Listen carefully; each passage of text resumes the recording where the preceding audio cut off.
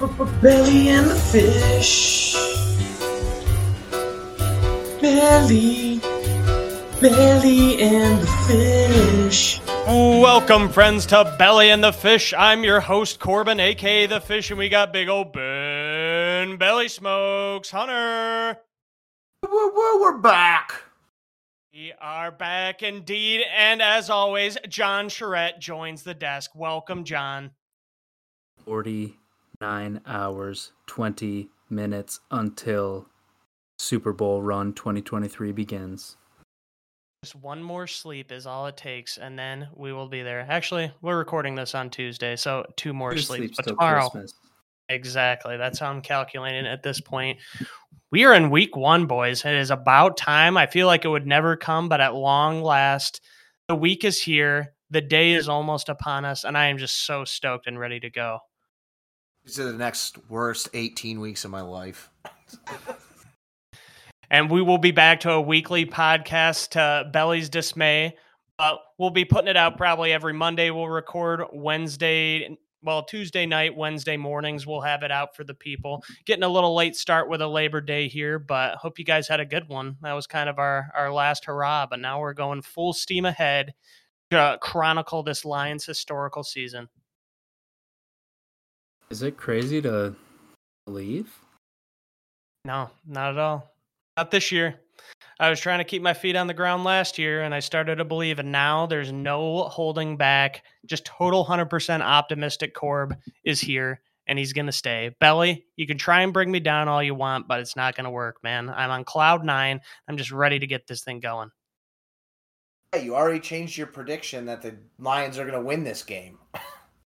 Well, we have some breaking news that came out just within the past few days, so you know what? Maybe I wasn't thinking clearly when I gave the Lions the loss in week one, but just I guess a little spoiler alert. I got the Lions winning this one, so we'll hop into it here. But getting back to a little bit more traditional role here in the podcast. Typically, we'll do the week before's matchup, preview the next week's matchup, and then we'll talk some football. So for segments this time, we've got Lions talk, the week one preview versus the Chiefs. We've got betting with the belly, as always. We could finally get back to the favorite, the underdog, the over, the under, instead of just these random bets that we can hardly keep track of. Also, we're introducing our Survivor League, which will be officially ran through Belly, and I'll let him explain that when we get to it here. But if you haven't already joined, feel free to give us a message. You still got a couple of days before it really kicks off. We'll take it from there. We're also doing a Fantasy Survivor League, and we'll explain that a little bit later on in the show. As always, Bowels with the Belly and the return of Corbin. How bad do you want it? So, 0-0. We're going to get a positive record this time. It depends how easy Belly takes it on me, but we'll see about that. Yeah, he said scorched earth this year. Yeah, so I'm not getting a single win then, huh? I hope not. We'll see how outrageous you can get. I have a feeling that you're going to crowdsource for one of these, and it's going to be a layup for me, so we'll see. I did crowdsource it today, but I still ended up going with something that I came up with. All right, well, I'm ready for it. Bring it on, Belly. I ain't scared of you. Not yet. Maybe I'll regret that in a couple hours here, but right now I'm fearless. Well, I mean, you need to create a log, because I don't even remember what I've done at this point yet. And I don't even remember which ones you lied about. Well, just put it in your notes or something. You can just have the question, and then you can have my response, and then you can put if you think it was the truth or a lie. Yeah, we have a Corbin lie tally. We know that you're the scribe. Yeah, we could have a 3-column one, wins, loss, no ties, just lies. Wins, losses, and lies. And lies. That's a good one. But let's get right into it. We'll talk a little bit about the training camp. It's been a couple of weeks since our last episode, and since then, the Lions have a new backup quarterback in town. It's Teddy Bridgewater. We got him on a 1-year deal worth $5 million, $2.5 million guaranteed. A lot of people think $5 million's a lot to spend on a backup quarterback, but at the same time, we had the cap space. He's on a better deal than a Marcus Mariota, Andy Dalton, Tyrod Taylor. They all have more expensive contracts. So to get Teddy Bridgewater, who's kind of that fringe starter, I mean, that's great insurance in case something, God forbid, does happen to Goff. So I'm happy to have tentative Teddy in the fold to, pick up the slack if needed, if God forbid anything does happen. We got 2.5 GTD for Teddy TTG. Teddy Two Gloves. I wasn't following that acronym, but good use of letters. Yeah, I didn't get it either. I just kind of rolled with it, assumed it was right. Don't roll the tape back. I think it was right. But sadly, that marks the end of an era. Nate Sudfeld. Well, I think he's actually on a injury reserve, but who knows how real that injury actually is. Okay. Yeah, Teddy was the guy that we needed. Yeah, it goes back to last year when Tim Boyle and what's his face, we cut both of them at the end and signed Nate Sudfeld. It's just been a revolving door. David Blau, that's the name I'm missing. Yeah, they all have like the worst last names you've ever heard. Boyle, Blau, Sudfeld, ugh. Bridgewater, great last name. Very nice last name. That's a football player's last name right there. That's a quarterback's last name. Mm-hmm. That's a $2.5 million guaranteed contract backup guy. That's what we need. We haven't had that kind of backup since the Sean Hill era.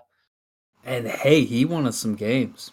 Yeah, I remember that Titans game. He beat the Titans back, I don't even know what year it was, but it was electric. He had that Hail Mary. You're not a real Lions fan unless you're a real Sean Hill fan. True that. But hopefully we won't even have to see Teddy Bridgewater. He played in, I think, just one preseason game, and it was not the best. Definitely not his best. Maybe actually it was 2 preseason games, and he was definitely not the best, but he hasn't really had a whole lot of time, and, he'll have a couple of weeks, hopefully, at least until we would even need him to step into any kind of capacity on our offense. So, yeah, I feel good about having some insurance. That seemed to be the one glaring need that we had on our offense. So feels good to have him on the team now at this point. Next guy up, Khalif Raymond. He signed a 2-year extension. So, he's a good outside, inside kind of wide receiver. He's good for a couple of catches every single game, and he's a great punt returner. He was a Pro Bowler last year. So, just to have him locked down for the next couple of years, it's nice, especially with Jamison Williams, with his history. Amon-Ra St. Brown hasn't been the pinnacle of health so far throughout his career. He has a lot of versatility, so I like the deal. I feel no way about Khalif Raymond. I think any special teams specialist you can get, why not? Yeah, and I don't think we ever really used him as a kick returner. I guess that's more for the long range speed guy, and he's good on punt return just because he has that quickness. Everybody said in training camp that he was just hell to go against as a defensive back in those one-on-one drills. So he runs good routes. He's quick. He's fast. He's a good safety blanket for Goff. So no problems with that deal. Yeah, he's cheap little wide receiver 3-4. Yeah. And another wide receiver, J-Mo, his suspension has officially begun. And he actually did go out with a hamstring injury in training camp. So he'll be rehabbing that on his own since he's not allowed even onto a Lions team facility until after week 3 is done. So he'll be out for a couple of weeks. Hopefully he'll be diligent in his rehab, working out, getting ready to go. And then his suspension, obviously 6 weeks. So after week 3, he'll be able to come back to Allen Park, and he'll be able to warm up and, kind of get that chemistry with Goff. But that hamstring injury, it kind of sucks just because that was, we only had a few weeks to really get him up to speed. And now he's even set a little bit further back. So it's tough. As athletic as he is and, as elite as he can be, you got to be able to get those reps and get that chemistry with Goff. That's the biggest thing for me. The suspension was bad, but the injury is just, one more thing on top. So it sucks. It's not anything to be concerned about long-term. He'll be back by week 6, but you just don't get those reps. Well, I do think a little bit long-term. It's a concern just because he started his first 2 seasons via injury. He's suspended, but he's been injured. I know that it was a holdover from his last college season, but I don't know. You don't like seeing 2 shortened seasons to start someone's career. It's never a great sign of success. I don't like those bells in the background either. Sounds dooming. It's Ave Maria. That nice grandfather clock you got in the background somewhere there, John? Yeah, we haven't hung it up yet, so it's creepily up in the closet in our guest bedroom / my office. So, yeah. So is that bad boy going to go off on us every hour? On the hour. Oh, great. Fantastic. Well, it's 2 minutes too fast, just so you know. But yeah, I know. It's actually, it goes off at 58. Well, this one's not really Lions news, but it's worth mentioning. TJ Hawkinson has officially signed an extension with the Vikings for $68.5 million. That's $42.5 million guaranteed, which is just over $17 million per year. That is the highest contract for a tight end in NFL history. So that kind of puts into perspective what Brad Holmes and Dan Campbell were thinking. I mean, they knew that TJ Hawkinson was looking for, top 3 money. I don't even know if they were aware that he wanted to be the highest paid tight end in the entire NFL, but $17 million a year for a tight end who's never even eclipsed 1,000 yards is pretty crazy in my mind. And off air, Belly and I have had an argument about how valuable a tight end is to a team. If you got a guy like Travis Kelce, he's right up there with the elite of the elite wide receivers. Somebody like that, I could understand it. If you're talking TJ Hawkinson, man, I mean, how do you live up to $17 million a year? How does like a Christian Kirk live up to his, 18 million or whatever it is, $1 million contract a year? It's just insane. So, I mean, I think in the long run, the Vikings are going to be hamstrung from this contract. I'm happy that he got paid. It's great. But at the same time, I'm happy that my team's not the one that's playing the Bills. Everybody, and by everybody, I mean James and Stephen DeWitt, told me I was mean when I said I hope they do this contract and they just fuck him over forever. Or not fuck him over, but fuck the Vikings over forever. And that kind of seems like what might be happening. Yeah, I mean, they've got other guys to pay. Justin Jefferson's coming up pretty soon. They've got Christian Darrisaw. He's a good lineman for them. They are kind of rebuilding on defense, so they'll have to get some young talent eventually. I guess you got to spend the money somewhere, and Hawkinson's easily their number 2 option in the receiving game. So I get why they would want to lock him up, because otherwise you're pretty much just pissing away that draft capital that they gave to the Lions. So it had to be done. But at the same time, like I said, I'm just happy that we're the ones that don't have that contract on the books, because it's ugly. We've got guys like Penei Sewell, Amon-Ra St. Brown, Aiden Hutchinson. They're going to be due for contracts sooner than later. So not having that $17 million hit every single year for the next 4 years is going to be a blessing in disguise. I'm glad we parted ways with him when we did. Yeah, that contract, if you put him up with wide receivers, would make him the 17th highest paid wide receiver annually. Yeah. And I mean, if he had the productivity, that would be, you could justify it. If you're like one of 3 or 4 tight ends ever, sure. Yeah. Like Travis Kelce, I could see, if he was 4 years younger and he got a contract right now, I could see why that would be a fair contract. But the fact of the matter is, he has not put up those numbers, and he is young. He's got time to do it. He is a top 5 tight end in the league pretty consistently. But I don't know, man. I think you could spend the money in better places. For a team that's still looking to compete this year, I guess you got to do what you got to do. It seemed like he was looking to hold out. He had an ear infection and, some other bullshit injury that kept him out of training camp. So, but he'll be back in the fold. He'll be playing week 1. So good on him for getting that money. But Lions fans, be happy that that is not on our books. Let's jump into the 53-man roster cuts here. A couple of surprises that I had noted. Craig Reynolds was originally cut, and the Lions were only carrying 2 running backs, David Montgomery and Jahmyr Gibbs. And then also Jason Kabinda. I mean, he's a fullback, so that doesn't really count. But a lot of Lions fans were concerned, thinking like, what are we going to do with RB3? And then we signed Zonovan Knight from the Jets, put him on the practice squad, and then eventually re-signed Craig Reynolds a couple of days later. He's back on the active roster. No surprise there. When you have a veteran that you can release who doesn't have any guaranteed money, it makes sense to lose him and then just kind of give him the wink, like we're going to bring you back while you can shuffle some things around, put some guys on injured reserve. And that's exactly what we did. We moved Julian Okwara to the IR, and Craig Reynolds was brought back. So we've got 3 running backs on the 53 to start out with Zonovan Knight on the practice squad. Jermaine Ifedi on the offensive line was kind of a surprise cut just because you hear around the league how much of a problem lineman depth has been. I thought that he was a solid option, and he immediately got picked up by the Bills. We released him a few days before the deadline.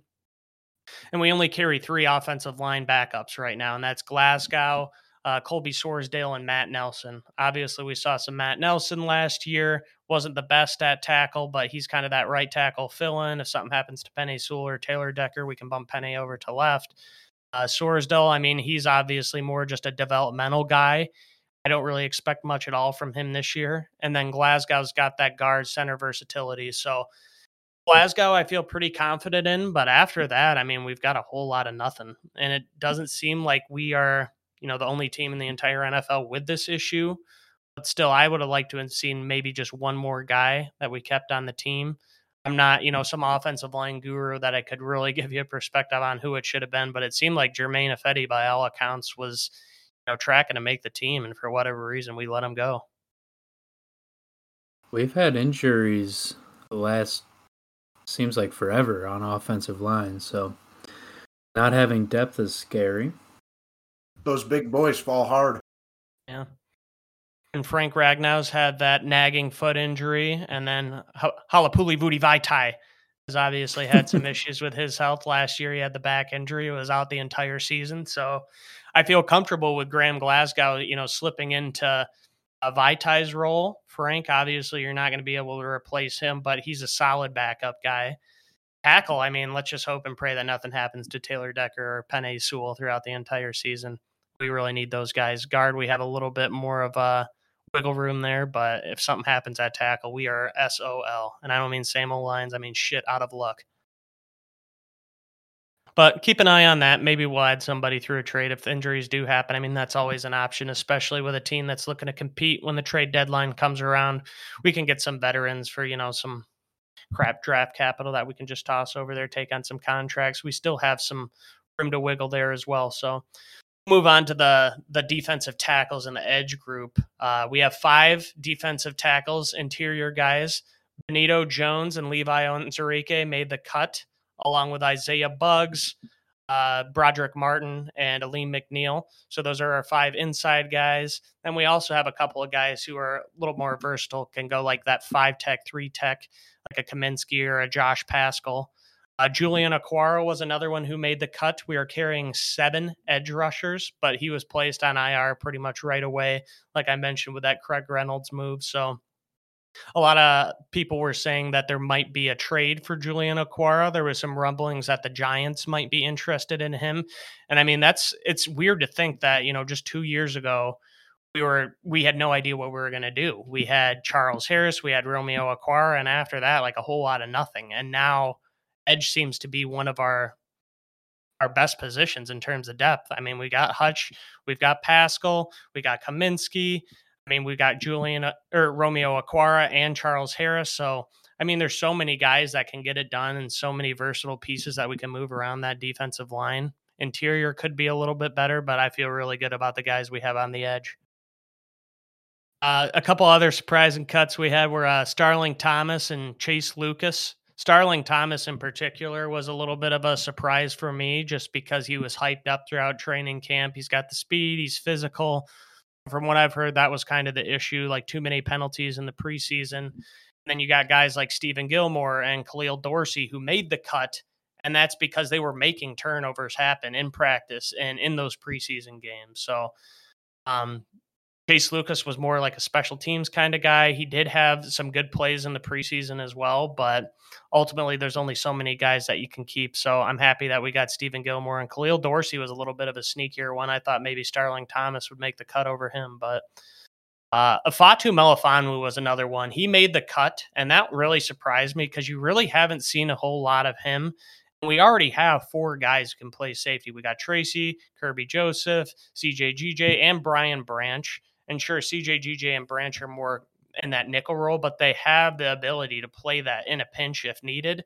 Fatu Melifonwu was just a little bit redundant. He was a 3rd-round pick from a couple of years ago, and I did not think that he would be making the roster. He's solid on special teams, but at the same time, there's other guys who can contribute in that capacity, like a Chase Lucas. I would have rather had a Chase Lucas than Melifonwu, so not sure what the thinking was with that one, especially because we've never seen him contribute any valuable snaps on defense. So it's pretty much a special teams play, is what I kind of guess here. Got to be like a special teams / future possible abilities. You know, they think he's got a higher ceiling, maybe. That is true. I have never seen that. What? Go ahead, Ben. I said that is true. I have never seen that. I don't know what that means. No, me neither. Anyways. Corbin said you never see that. And I said that's true. I've never. All right, I don't remember what I was saying. Good take. Here's something that you can really give an opinion on, Bell.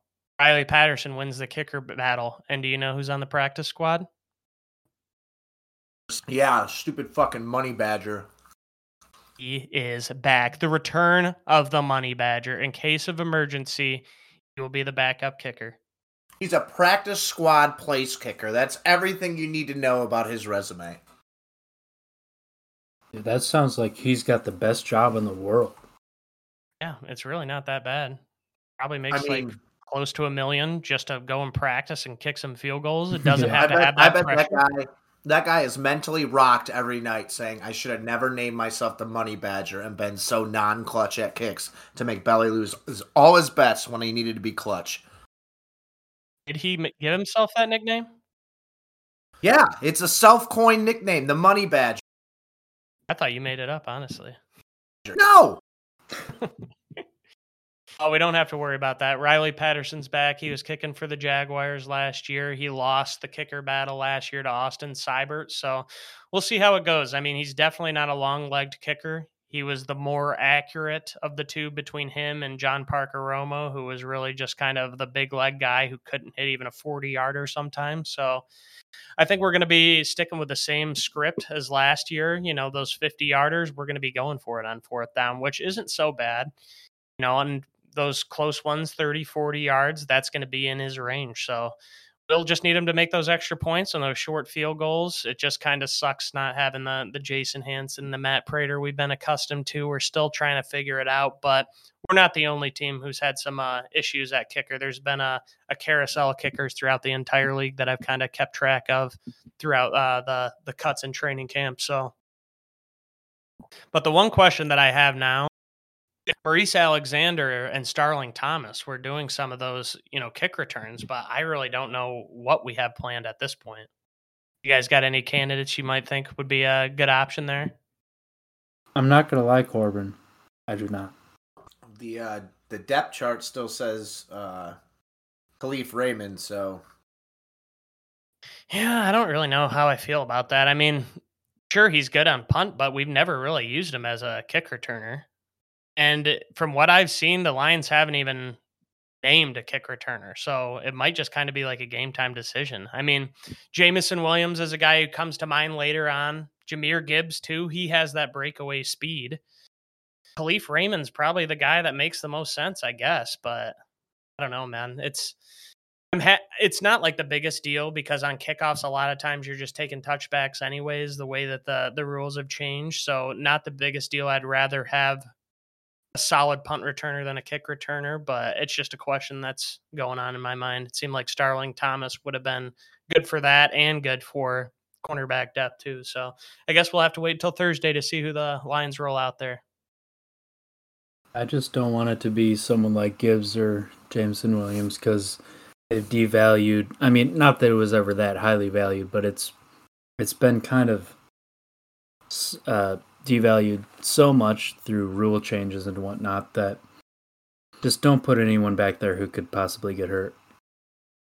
Yeah, I hear you. It's like when we had Golden Tate too, the punt returns from a couple of years ago too. It's scary, but at the same time, those are the best playmakers. So it gives you your best shot of actually making something out of nothing. But yeah, I feel like we'll just be rolling with, somebody who's a little bit more expendable. And as much as I hate to say it, I think that guy would probably be Khalif. He's sure-handed. He's quick. So I would trust him back there. I don't know who else we would put out there. Maybe one of the defensive backs. Keep the Chiefs on their toes. Don't let them know what we're going to do. We don't want to let them know our next move. And then one more piece of news that just developed within the last few days. Isaiah Buggs, our starting nose tackle last year, is not even playing against the Chiefs. He will be a healthy scratch. There's a lot of speculation going around, a lot of headlines saying that the Lions locker room is in turmoil because Isaiah Buggs isn't playing against the Chiefs. I think everybody just needs to relax a little bit on this. I mean, yes, Isaiah Buggs served an important role for us last year, but when you're going up against the Chiefs, they're not just a run it down your throat kind of team. They're going to want to pass the ball. We've got Broderick Martin, who's a young nose tackle that we want to get some reps. And from what I've heard, Benito Jones has been one of the better defensive linemen in preseason. So the way I see it is bringing 3 nose tackles to Kansas City is a little bit redundant. We've got Aleem McNeil, who's kind of, that he won't be playing all 3 downs, but he's probably going to be getting like 70% of snaps. Then you can rotate in Benito Jones and you can rotate in Broderick Martin. You got a John Kaminsky and a Josh Pascal that you can bump in and have serve that 3-tech role on like a passing down situation. And also our linebackers are way more improved this year. If we just have like one guy to eat up space and then we've got like our Aleem McNeil to penetrate, those linebackers will be able to fill those holes better than they have in the past. So Buggs is going to be a part of the team going forward. I'm not looking into it too much. I just think it's part of the game plan here. You know how I know you're really serious about this game, Corbin? Why is that? You haven't even called them the Chiefs one time. I was getting to it. I keep getting called out for it, so I've tried to focus on it every single time. Who's calling you out? All of our fans. They're like, hey, Corbin, man, you know how you say Chiefs? I really don't like that. Versatility, too. I used to say versatility, and so now I always just focus versatility. Chiefs, versatility. Those are my 2 bugaboos. But I will correct it now because all I can think about is our matchup against the Kansas City Chiefs. It goes down this Thursday, September 7th at 8:20 p.m. Eastern Time. Grab your popcorn, folks. It is going to be a big one. The spread opened up at the Lions plus 6.5, and now we're only plus 6. The public likes the Lions, folks. Vegas said so themselves. The over and under is set at 54. Well, it was 54 points. Now it's at 53.5 points. Public doesn't like a lot of points, it appears. Historically, the last time the Lions played the Chiefs was in 2019. When the Chiefs came to Ford Field and we lost 34-30.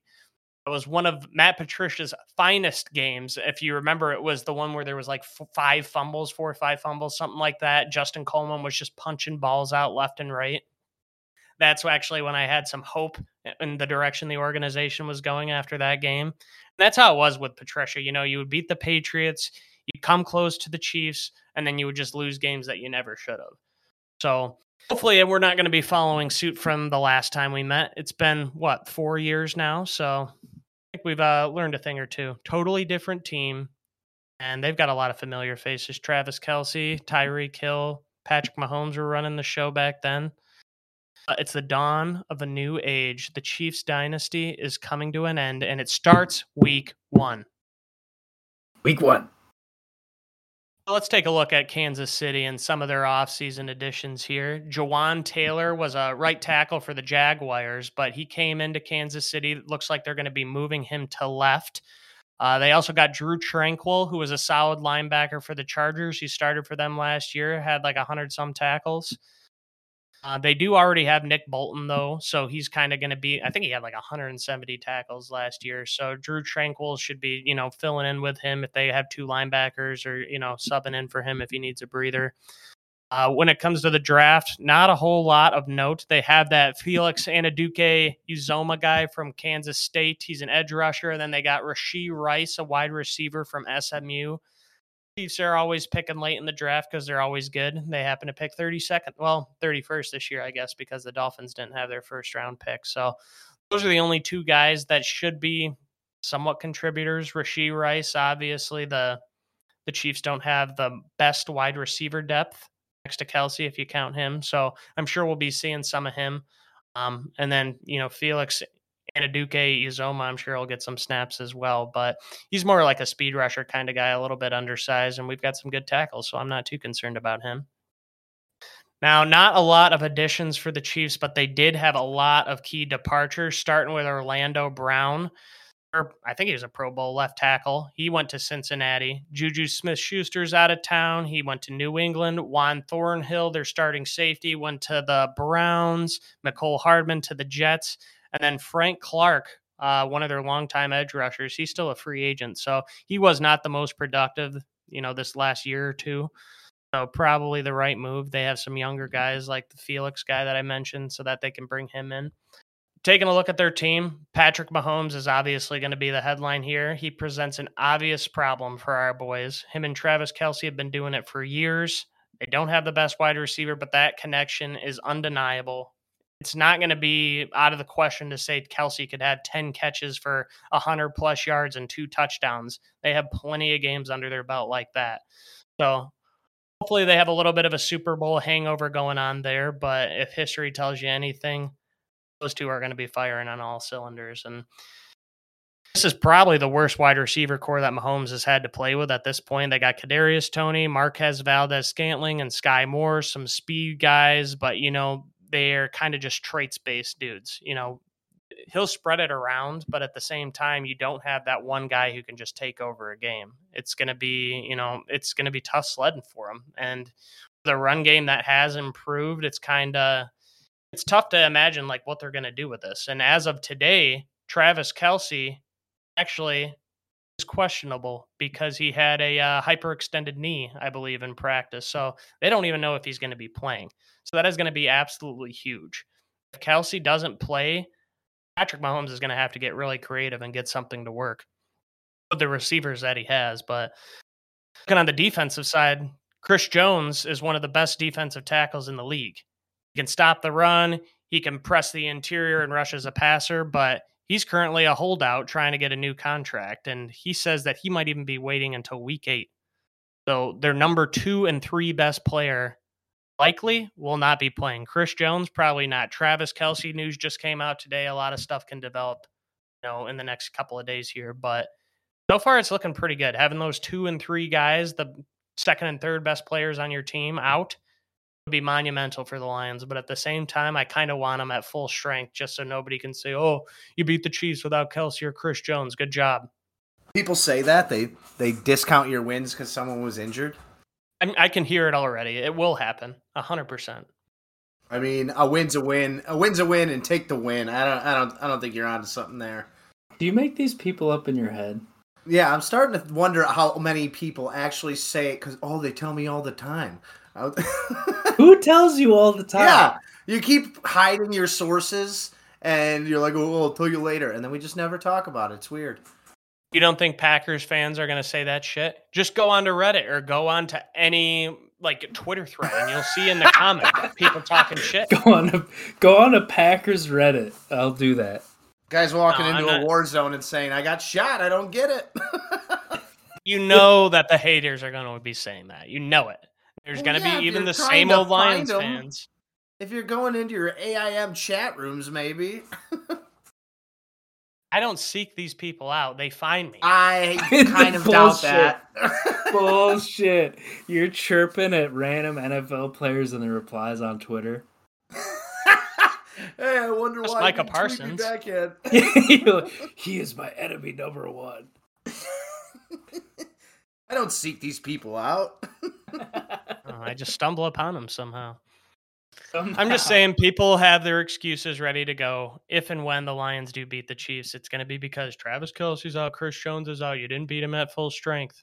Okay, whatever. I'll give you maybe that ESPN on First Take. They'll be like, well, they didn't have Travis Kelce. They'll probably say something like that if we win. Yep, I can see it now. And then, you know what? That's actually going to be better for us because then the Lions are still going to have that underdog mentality. Oh, they still don't believe us. They only think that we won because Travis Kelce and Chris Jones were out. Well, now we're going to bring it to the Seattle Seahawks week 2. So, fine. Let them talk their shit. We're just going to keep on lining up every Sunday and just do what we do best. Chris Jones winning the award for most basic name of all time. But he is a shit brick house, man. I mean, he is right up there with Aaron Donald on one of the most important pieces on a defense. I mean, just having that 3-tech guy who can stop the run and press that interior, it's just invaluable. You know, it really just kind of eats up that space. So, I mean, without him, that is a huge, huge deal. If you have like one of those elite 3-tech defensive tackles, that's almost as good as having one of the elite edge rushers. Would you rather have an Aaron Donald in his prime or like a Khalil Mack? You know what I mean? I don't know. They both have pretty good name recognition. Chris Jones, though, is just a little basic. Like Aaron Donald, he's got 2 first names. Khalil Mack, that's just kind of a badass name. Mack Truck. Chris Jones, I don't know. Wasn't there a guy on the Raiders today who was mad his name is almost like Chris Jones? Chandler or Chandler something Jones. like that? Yeah, Yeah, Chandler exactly. Jones. Who is who? Yeah, just some random guy, Chandler Jones.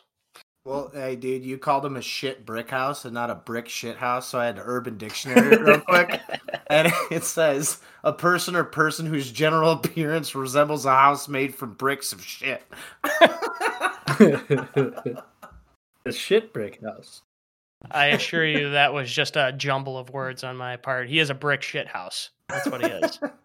We don't need to get into the semantics here. Basically, all I'm trying to tell you is that the Chiefs have lost a lot of key contributors. They are hobbled. Their second and third best pieces are out. But they are the reigning Super Bowl champions, and Patrick Mahomes is the best quarterback in the league. So we can't take that lightly. I know that the team isn't going to, even if we are blessed with some injury luck there. It's an away game. Arrowhead is notoriously one of the hardest places to travel to and win a football game. So hopefully there's a little bit of a Super Bowl hangover there. I guess we'll have to wait and see. This is the game that is going to officially put us on the map. There's a lot of national media and people speculating out there on the message boards, on Reddit, on Twitter, that I don't just try and seek out, who have the Lions as a sneaky good team this year. If we can go to Kansas City and beat them, you're going to put the entire league on notice. And it's really just a win-win because, say we win this game, everybody knows that we're legit and that we could be a contender this year. And then if we lose even by like a little bit, and you know what? Okay, yeah, the Lions are scrappy. Like nobody expected them as 6-point underdogs to go in and beat the Chiefs, but they kept it close. Like keep them on your radar this year. And say we get blown out. Say we lose by 14, 20 points, whatever it is. People are going to say, oh, same old Lions. They're not going to do shit this year. They can't win against a good team. The team is going to take it personally, and they're going to come back the next week ready to go. They're going to look at themselves in the mirror and say, maybe we aren't what everyone is hyping us up to be. It's time to go out and prove the haters wrong like we had the last 2 years. So I really don't see this as, a losing situation for us unless, they lose the game and crumble, which I don't think a Dan Campbell team is capable of. So I'm just excited to get this on the road. I mean, whatever happens, I'm looking forward to the rest of this season. It's going to be a great test for us, and I'm just so excited to see what goes down. I've been waiting for months to see this team back in action ever since that Packers W Week 18. I know that we've got more left in the tank, and we've improved our roster by a lot. Lots of key additions. We haven't lost anybody of real significant note, so I'm just stoked. I'm ready to go, and I'm ready to get this game going. And let's talk about our predictions, huh? Yeah, we'll hop into the Corb's keys to victory, and then we'll give you our predictions here. So, step 1, take away Travis Kelce. If he does play, he's going to be a big problem. And we've got the safeties who can cover him, like a CJ GJ. Brian Branch has shown that he can cover, pretty much everybody we put in front of him in preseason, but he hasn't gone against a mismatch like Kelce. But what I would like to do is have a linebacker who's a little bit quicker, maybe a Jack Campbell with safety help over the top, or we have a CJ GJ with like a Kirby Joseph or Tracy Walker watching over the top. I think that's kind of the move right there. Also, Patrick Mahomes, he's going to have a good game no matter what. So we just need to limit him in any way we can.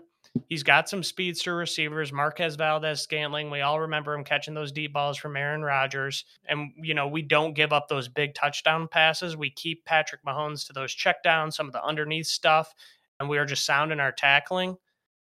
We're going to be just fine. We just got to contain Patrick Mahomes. We can't really, look to just stop him and shut him down because nobody has really been able to do that. We just have to keep his achievements to a minimum, I guess is the best way to say it, and make it as difficult as possible for him with our defense. And the defense for the Chiefs can be exploited. They have a handful of solid players. Chris Jones, I mentioned, he sounds like he's not going to play. Nick Bolton's a great linebacker. L'Jarius Sneed is a physical cornerback. He's going to get involved in the run game. He's a good tackler. But obviously, teams have put up points on the Chiefs in the past. So if we can, just be consistent with what we do, run the ball down their throat, have Jared Goff make some smart passes, not try and just go for the dagger right away, we're going to be solid. I just don't want them to take over and force turnovers, because that's going to be probably the most critical part of the game. Everyone knows when you're going against the best teams in the NFL, that turnover battle is absolutely vital. And Kansas City, best team in the NFL. If Jared Goff throws a pick or two, we lose a fumble, Patrick Mahomes is clean as a whistle, we're not going to be winning that game in Kansas City. We got to damn near play a perfect game. I think so. I mean, the Chiefs, like we said, Super Bowl champs. I know Kelsey might be down and Chris Jones might be down, but I think Mahomes is probably going to get it done. Not trying to be a hater for you, Corb. It's just what I think. Okay, I figured. All right, well, let's hop into some predictions here. Belly, you say Mahomes is going to get it done. What do you think the score is going to be? Yeah, I got 31-24 Chiefs. Chiefs are going to cover. Chiefs are going to win. Mahomes is going to light it up. If you want a nice prop bet, Richie James anytime touchdown scorer. That's a fucking random bet. What? It's fair. It's just going to be any one of those wide receivers. It could be anybody. Pick your poison. If you play Immaculate Grid, Richie James, former New York Giant. That's right. Kadarius Toney. Also, yes. What about you, John? What's the score looking like? All right, my score kind of hinges on Travis Kelce because, like we've talked about, without him, the Chiefs really don't have any proven pass catchers. I mean, I know you got MVS who, he rode Aaron Rodgers' coattails for a long time, but I don't really think he's that good. So if Travis Kelce's out, I got Lions 31, Chiefs 21. If he plays, I have a bit of a flip. Chiefs will score 31, Lions will score 24. Okay. Don't trust in the Lions entirely. Well, guess what? Travis Kelce or no Travis Kelce, the Detroit Lions are going to Kansas City, Missouri, and they are whooping the Chiefs' ass 27-24. They're going to cover. They're going to win outright. I don't care if Travis Kelce is there or not. Guess what? He's probably too fucking hungover from the Super Bowl still because he's been partying all summer. And they probably think that they're just going to walk in there and walk all over the Detroit Lions just like how everybody else has every other year. Well, guess what? It's the dawn of a new age. The Lions win 27-24. We're going to 1-0. We're coming back to Detroit, and we're playing the Seattle Seahawks. I want everyone to keep track this season of Corbin's overall prediction of the Lions record, and then week to week if he ever a single time predicts the Lions loss. You can't expect me to bet against our squad week 1. It's just not going to happen. I wouldn't feel like I said, it's a tough task. It's the toughest game that we have on the schedule this entire year, but it's week 1. Anything can happen. The Bears beat the 49ers week 1 last year, okay? Kansas City Chiefs are coming off a Super Bowl. They're riding high. They are going to get knocked down a peg when Aiden Hutchinson sacks Patrick Mahomes 3 times. Jared Goff erupts for 4 touchdowns, 280 yards, no picks. Jahmyr Gibbs is going to have 5 runs for 60 yards and a touchdown, a couple catches here and there. And David Montgomery is going to make those linebackers and defensive backs pay. There's a name for this. It's called Delusions of Grandeur. I think we got a legitimate shot. I mean, we're a very good team, but we'll see what happens. I mean, the Chiefs are also a very good team. They have possibly the greatest quarterback of all time. It's true. I'm not taking it lightly, and there is definitely a little bit of optimism coming in here. Proceed with caution betting money line. I will take the Lions to cover the spread. Was it at 6, 5.5? What did you say earlier? It's down to 5 now. I just checked. It is. Oof. Oh, 5. It's tight. Yeah, open 6.5. getting a little tighter, but you know what? I'm still going to take it. I really think if it would be an outright win or a very close loss. I don't think that we're going to get blown out here. I don't think that the Chiefs are going to win by more than a touchdown. Could end up being like the Eagles last year. Exactly. And we played them tough too. We'll put up some points. I think Jared Goff is going to be, not cautious, but just very, deliberate and aware that he can't let this game get out from under him and go down by too much, because the Chiefs can put up points in 13 seconds and win a game like that. And I know our defense has been prepping for this matchup all summer long. And the Chiefs just act like we're just some regular old team they're going up against. So, guys, this is going to be a big one. I cannot wait. I am so excited for this, but we've got to stop talking about them. And let's move on to the NFL slate here, because we're back with Betting with the Belly. Yep, we are back with Betting with the Belly. Last year, as you all know, we picked a favorite, a dog, did the over, did the under. This year, we're going to switch it up a little bit and keep track and see who does the best. I guess there's a punishment that I didn't agree to if someone loses, but we're going to figure out what that is anyway. Probably not right now, at another time, but we're going to finish off round one. But first, we're going to recap what happened last time. A while ago, don't even remember, 4 weeks to a month, Corbin had picked the Women's World Cup, Japan to reach semifinals. Did not happen. They lost to Sweden in the quarters. I picked Siwoo Kim to win the Wyndham. He finished tied for 33rd, so I was very close.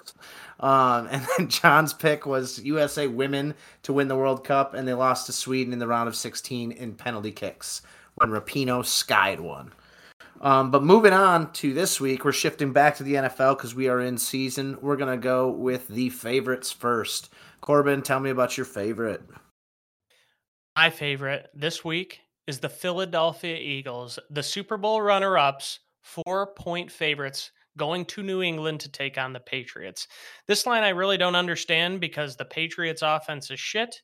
They have a decent defense, but the Eagles can throw, they can pass on offense. Jalen Hurts, the reigning NFL MVP, and they really didn't lose a step on defense. So I could see this one being a blowout, maybe like a 24-7 kind of game, something like that. But I just don't see the Patriots being able to do anything against the Eagles, even though it is Foxborough, it's a home opener, it's Bill Belichick. I think this Patriots team is going to be different than we've been accustomed to the past, 20 years. So give me the Eagles -4. Yeah, week one lines never really make much sense to me, but as we said, we'll talk about the survivor pool, but I think like 70% of people got knocked out last year in week one. So yeah, moving on to your favorite, John, tell me about it. Well, much like Corbin just said about the Eagles, the Vikings can also throw and pass. So I'm going to take them, giving 6 points versus the Bucs. Bucs are kind of just all over the place right now. Their quarterback situation is up in the air. They got Baker Mayfield, but I mean, it's his first ever regular season game with that team. So Vikings have been solid. They lost Dalvin Cook, but other than that, they're kind of a very similar team, very similar offense from last year. So I like them in this game. Is that what I said? The Eagles can throw and pass? Yeah. Oh, shit. You know what I meant. They sure can. I did not fucking say that. Wait, did I say that? You were like, they can throw, they can pass. They can play football. John, I'm sure a lot of people are loving them some Cousins after that quarterback documentary this offseason, so I don't hate the pick. I don't know what's going to happen with the Bucs. For my favorite, I did pick the Bengals -2.5 at the Browns. I just feel like the Browns are mediocre in a lot of ways, and the Bengals just keep driving deep in the playoffs, and gotta love that Joey B to Jamar Chase connection, so I'm going to go with the Bengals. Moving on to the bark dog. Corbin, who you got? My dog this week is the Green Bay Packers. They are +1 going to Chicago. Aaron Rodgers might be out of town, but Packers do kind of own the Bears, I'm not going to lie. And everybody thinks that the Packers are going to take some giant step back this year. I am not one of those people. People think the Bears and the Vikings are going to do well. The Packers are going to suck just because Jordan Love is unproven. And while I agree with him, Jordan Love is unproven, and he's probably not the third coming of a Brett Favre or an Aaron Rodgers, but the Packers have a solid defense. They got a great offensive line. They can run the ball. They can rush the ball. I don't know if they can pass and throw. They can run it and they can rush it, people. Did you do that on purpose? Yes, I did do that one. Okay. Let's face it, the Bears had a lot of, good offseason additions and through free agency for the most part. But Justin Fields is really the only weapon that they have. I'm not going to bet against the Packers at this point. I'll have to see it before I believe it on this one. I'll take them +1 against the Bears. I like that pick. I think that's a good selection. As you know, I'm a Jordan Love owner, so I got to root for the Packers for the time being. Moving on to my dog, Raiders +4 at the Broncos. I just think that, I don't know, after last year, even though they got Sean Payton, the Broncos just seemed like they had just nothing going and everything was every which way. I think Judy wants to be traded. Russ is getting old. Javonte, they say he's healed, but he tore like everything in his knee, so who knows. And then Jimmy G's just going to play good game management football, run it to Josh Jacobs, short little crossing routes to Javonte, and boom, they're going to take off. Moving on to John. Looks like you got a little oceanic animal action. Yeah, the Dolphins are allergic to lightning this week. They're going in there to not San Diego, Los Angeles. And they are going to win. How are they allergic to lightning? Because the Chargers, Can't shock them, dude. lightning bolt. Yeah, they'd be shock proof then. Well, they're like, yeah, sure. Oh well, I understood it, John. All right, you got me back on that one. Corbin. Got your back. Yep. Yeah. So Dolphins +3 at the Chargers. I think it's going to be a really, really good game. I think it's going to be a shootout. I was looking at the slate and I just took them because I don't know. I kind of like where the Dolphins have been going. I like their coach. I like the receivers. I think Tua's pretty solid. So maybe he's not brain dead. Well, his brain might be mush, but he is solid. Great. There's not really a home field advantage in LA either, so I like that pick too. Yeah, and now we're moving on to the over-under. Corbin, tell me more about this game. My over is the Dolphins-Chargers. I think that it's going to be electric on the scoreboard. Like you said, John, I could see this one being a shootout. Tua's healthy. They've got a great offense. Jalen Waddle and Tyreek Hill are going to be killing it. I mean, they both combined. I think they had the most receiving yards for a wide receiver duo in NFL history last year. And the Chargers, I mean, they got Austin Eckler, they got Mike Williams, they got Keenan Allen, they just added Quentin Johnson. So two capable quarterbacks. Defenses both have something to be desired. It's week 1, and I really want to watch this one just because of the fantasy football implications too. So I'm rooting for that over 51 points in the Dolphins-Chargers game. John, what are you thinking? So for my over, I've got Cowboys-Giants over 46.5. Cowboys and Giants, a lot of the time ends up kind of being just like a boom, boom, bap, bap, touchdown for touchdown showdown. So week 1, I don't know, it's kind of hard to predict what's going to happen. So I figured I'd just go with history. The old boom, boom, bap, bap. That's right. Skadap, bap, pow. I don't hate it. Little divisional matchup. Maybe they're out for blood. For me, I was looking through all the over-unders, and I really couldn't pick one, so I picked one of the lowest ones I could find. That would be my Titans and the Saints. The Titans are typically ravaged by injury, so this is the freshest they'll ever be. So we're going to take them over 41, which really is not that much. Yeah, and then moving on to the unders. Corby. Got the Ravens and Texans under 44 points. CJ Stroud is making his rookie debut. I wouldn't count on him to put up too much, but the Texans' new head coach, why can't I think of his name? What's his name? Why can't I think of his name? D'Amico Ryans? D'Amico Ryans, that's right. I don't know why I couldn't think of that. Former Texans linebacker, very defensive-minded head coach coming over from the 49ers. They had a great defense last year. Ravens have a great defense as well, and they got Roquan Smith leading the charge there. Lamar Jackson does scare me because he does have some new weapons right now, but at the same time, I don't really count on those guys to, really be putting up that much just because Lamar is more of a runner than a passer. So I'll take the under 44 in that game. All right, don't hate the reasoning. John, what do you got? Well, I'm actually really excited to watch the Ravens offense this year with the new coordinator. Just want to put that out there because I also have Lamar on my fantasy teams, 2 of them. Ownership. Anyways, we call it management. On my under, I got Rams, Seahawks.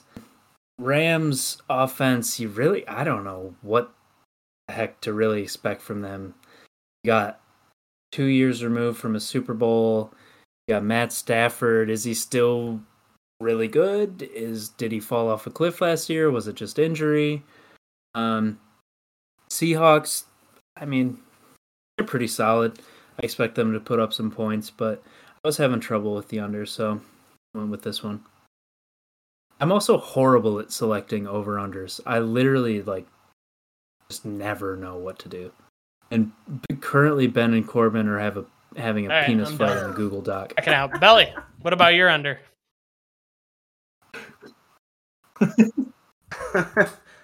I don't know. I'm just looking at yours of under Dick Ravens, Dick Texans, Dick under 44. My under is the Bucs and the Vikings. Baker and Kirk, 2 mediocre quarterbacks as far as the QB1s of the league. Other than that, this is just a game I really don't have much desire to watch. So don't want any points there. Don't want to see it. Don't want to look at it. Under 45.5. Book it. Did you just take away my access? Yes, I did. Sorry, Belly. You're out, bitch. One step closer to being fired. Thank God. Yep. You're just a viewer now. Deal with it. Good. Then I'm never filling out one of these again. Got it. Good. Happy about it. You better, or else you're gonna get a text at 4 p.m. that day. Fucking, I need your picks. You didn't pick yet, even though you can do it the entire time I'm telling the Lion stats. It only takes 45 minutes. You don't have enough time.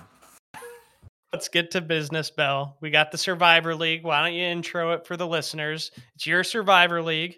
Yeah, it's been aptly renamed at our boss's request to the Belly and the Fish Survivor League.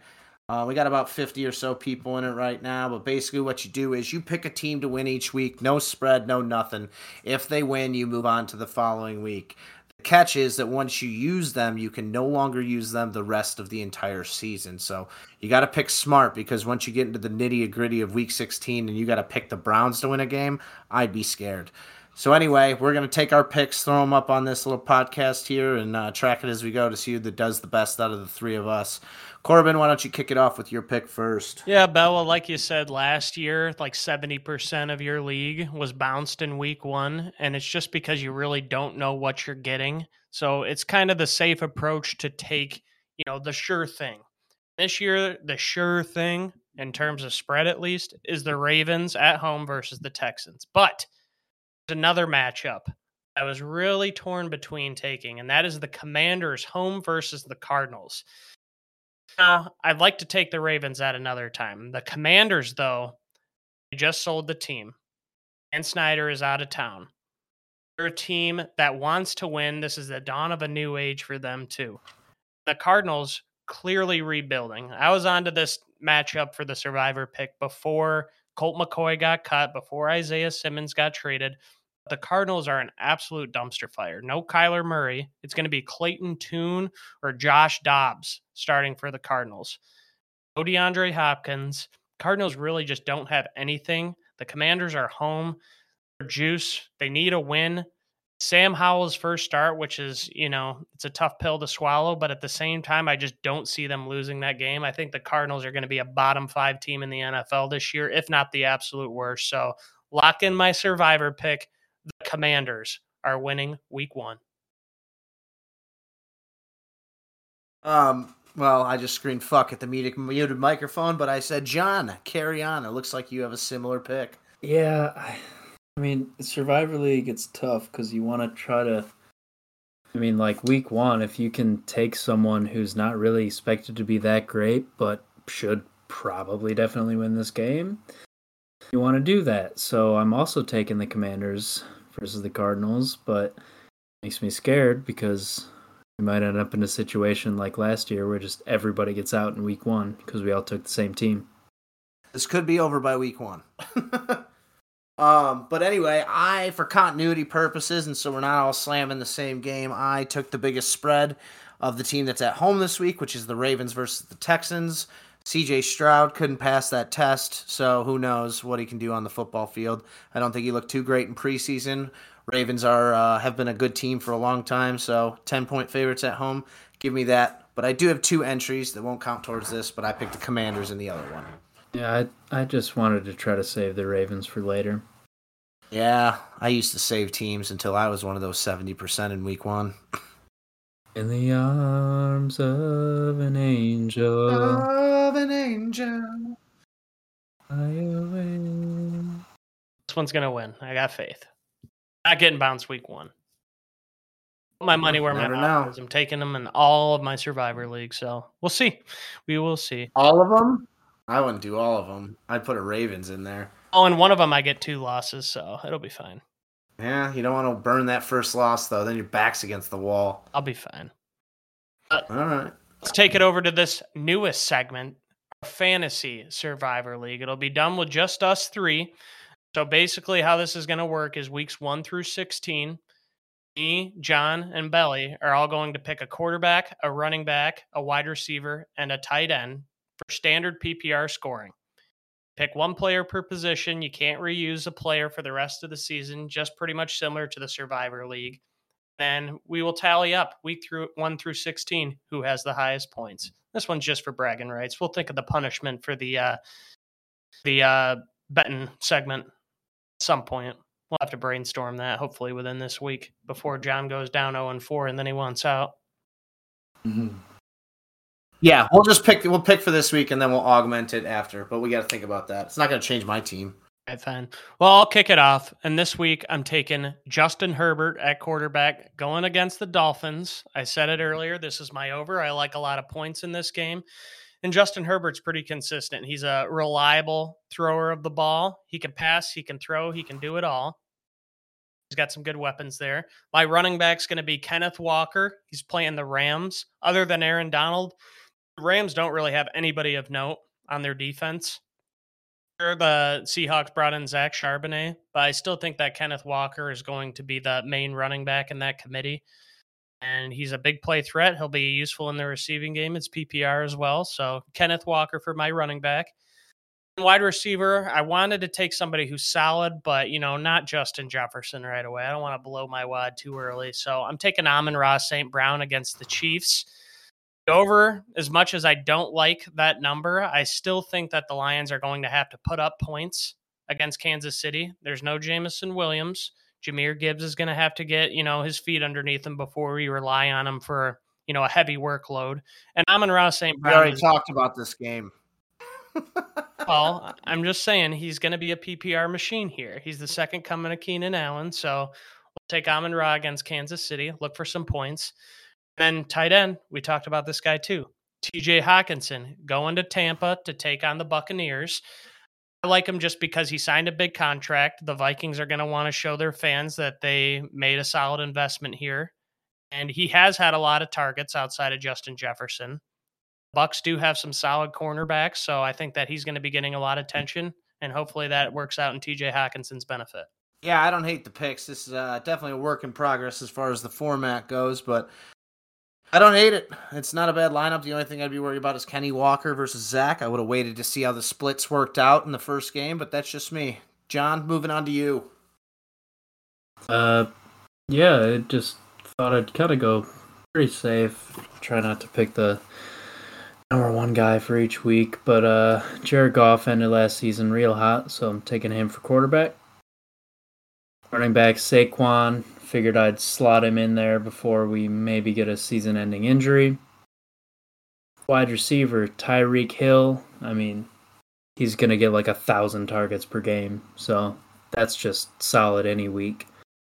And then tight end Mark Andrews versus Houston, because I'm excited to see the new Ravens offense. I think they're going to be a little more passing oriented, and Mark Andrews is going to be a huge part of that, and Houston sucks. So Yeah, all good picks. You kind of followed my strategy as well. I just pulled up like the top weekly rankings, picked someone towards the back end of the top 16, since there's only 16 weeks, and hopefully someone that was a standalone player as far as the team goes, like an Eckler as a running back. So I got Fields as my quarterback. Hopefully he puts up a bunch of rushing yards because the guy can't throw the ball worth shit. Eckler versus the Dolphins. Guy's a bell cow. They keep giving him the rock, Amon-Ra, for reasons that Corbin has stated. And Hawk versus the Bucks because I wanted to pick a pretty good tight end, but I didn't want to blow my wad as well on Kelsey, even though he got injured, or Mark Andrews. So that will be our lineups. Fantasy Survivor lineups for week 1.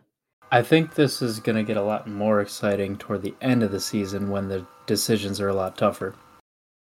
Oh, yeah. There's your 2-minute early clock right there, John. That is going to do it for our football segments this week. Getting more football augmented as opposed to the fun stuff. At least for this week. We'll spice it up as we go. But Did you say football augmented? Like we're getting a breast augmentation? No, we're getting bionic football, dude. I think you meant oriented. Well, I'm just trying to switch up my vocabulary. You're getting augmented. Football is getting inflated. I think that works. Yeah, Tom Brady. We can edit this out. That just cracked me up. Nah, leave it in. Leave it in. We'll leave that for the listeners to decide. That just cracked me up. Anyways, we're moving on to our more fun augmented segments, and that's going to be having been made greater in size or value. Yeah, well, it's going to be more valued about fun. It's more fun value. The augmented segments. More fun. Thank God. Yeah. Ellie's augmented segments. We're going to augment this show. You guys are getting too dark for me, but not quite as dark as the colon of Belly himself. So without further ado, let's dive in to the bowels of the belly. Okay, so I have been traveling quite a bit. It's summer, weddings, all the above. So I have left my car at the office since it's right by the airport. And for the timeline's sake, this has been going on for like 2 weeks. So this weekend I went to Pigeon Forge and I had like a 3.5 hour drive. It's Labor Day weekend, so I know the cops are going to be out and whatnot. And on the way there, I'm kind of getting weird honks and I don't know what's going on. I'm like, shit, am I getting pulled over? So then I get there, we drink in the cabin or whatever, and then the next day we're going to drive into Pigeon Forge and we stop at this restaurant. And my buddy not my buddy, but a guy I met on the trip for the first time, he's like, dude, you got sick license plate cover. I'm like, yeah, it says Michigan State, because I have just like a middle Michigan State border thing around my license plate. And the guy's like, no, the cowboy butts. I'm like, what are you talking about? So I walk out and I look at my license plate, and someone had changed my license plate frame to cowboy butts drive me nuts. That's from Joe Dirt.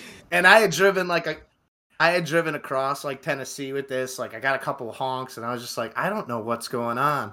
And then I figured it out. I got back to work and someone sold the guy out right away, and he showed me a picture, and it's two guys just like putting it on, just smiling and cracking up. Nice. Yep. I was wondering what that little reminder was there. License plate.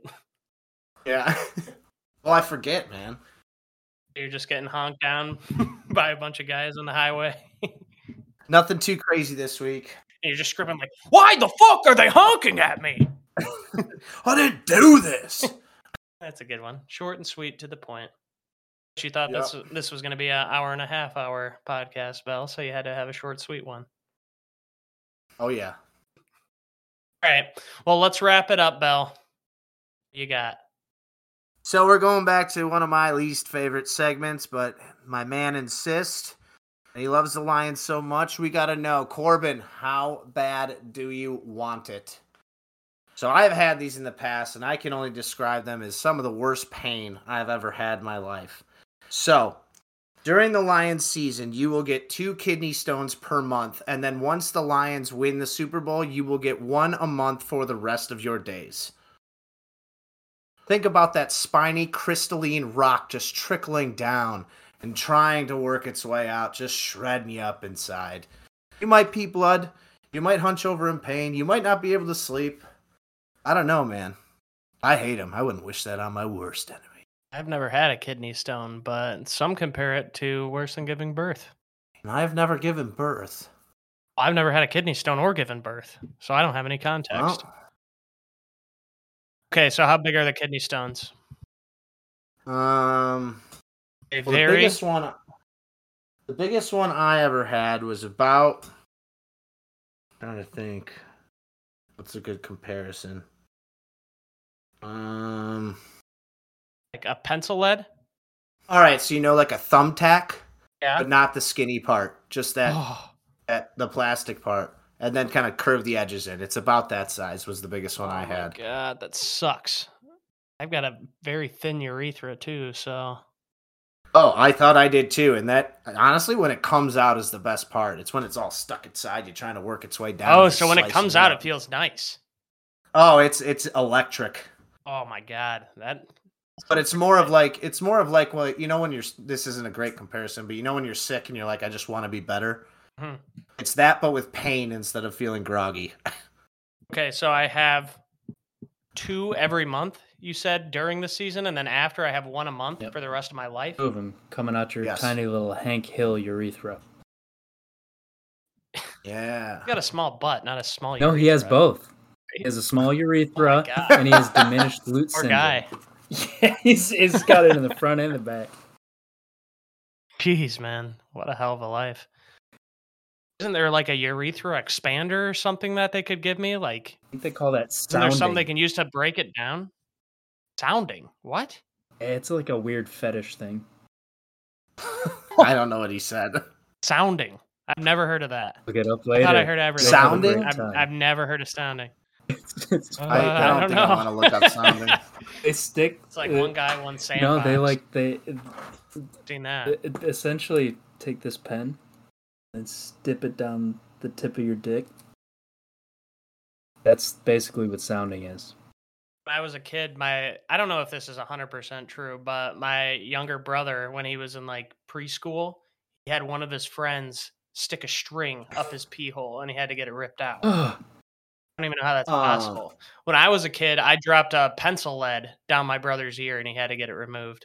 I just looked up sound on the Urban Dictionary. How'd it go? On Urban Dictionary, so that softened the blow a little bit. But it says to insert a long rod into your penis to help the flow of ejaculation. And it used in a sentence, I occasionally sound, but only when I'm out of Viagra. Just kidding, I'm not gay. Thanks, Urban Dictionary. Random sentence. Oh man, I think that I don't know the pain of a kidney stone personally, but from what I've heard, it's awful and some of the worst pain that you can go through. Due to the rate of my kidney stones, I'm gonna have to say no. I would not do it. That's right. 0-1. That's right. Let's go. That's chapter 1 of the book We called got a couple Scorched up the Earth. chain too. 0-1 and oh, Me and Ben, we came up with some. was it a today. lie? Oh, no. No. The lies are never when you say you No. can't do it. Yeah, You would they're never only do yeses. that. Maybe I was lying. He's trying to change the record in the document. Right I'm fixing it to the correct record. 0-1 and 0. Wins, losses, and lies. Yeah. I think that's the best way to keep track of it. I think that it has to be a unanimous decision between you two if it was a lie. I'll be fair with it, but a couple of them last year were fucking lies. I mean, they're like tough. Like, I would like to say yes because at the same time, I'll never have to do this. No, You're so full of shit. no, I'm not. Like, I'm never going to have a kidney stone to pass once every week and then once every month for the rest of my life. So I could just say yes, and that wouldn't be a lie. Like, yeah, bring it on. But there's no way that you could ever make that happen. Oh, I'd pay someone on Fiverr to put salts in your drinks to make you have all cholesterol, kidney stones and shit. Boom. Then you're flowing out. It's going to sound like a BB gun's hitting the porcelain. Jesus. And I think we saved the last one I sent you for like week 18. What was it? I don't remember. I Oh, for this can't week. say it now. For this year. I thought you meant 18 last year. No. Yeah. So we save it. Because then it's closer. God damn it! I wanted to quit. All right, guys, we're going to wrap it up for this week. Thanks for tuning in. We'll be back next week, recording next Monday after the Sunday slate, and we will have another episode out for you Wednesday night. Please, if you haven't already, give us a follow, like, subscribe, download on Apple Podcasts, Spotify, and any other platform you listen to us on. Don't forget to give us a review. Give us 5 stars. Follow us on Twitter. I'm at Like Kobayashi. We also have the Belly and the Fish Twitter and Instagram accounts going. Feel free to DM us some ideas or text us with any segments that you'd like to hear. Please continue to spread the good word. Tell your friends, family, coworkers, and anyone and everyone you can think of. We appreciate the love and support, guys. Yeah, welcome back, and thank you for listening. Can't wait to talk for you next week. I can't top what Ben said, so. You can't. But I did want to give John a special thanks for coming on. We appreciate you. Fuck you. It's going to be every week, isn't it? Maybe. With that said...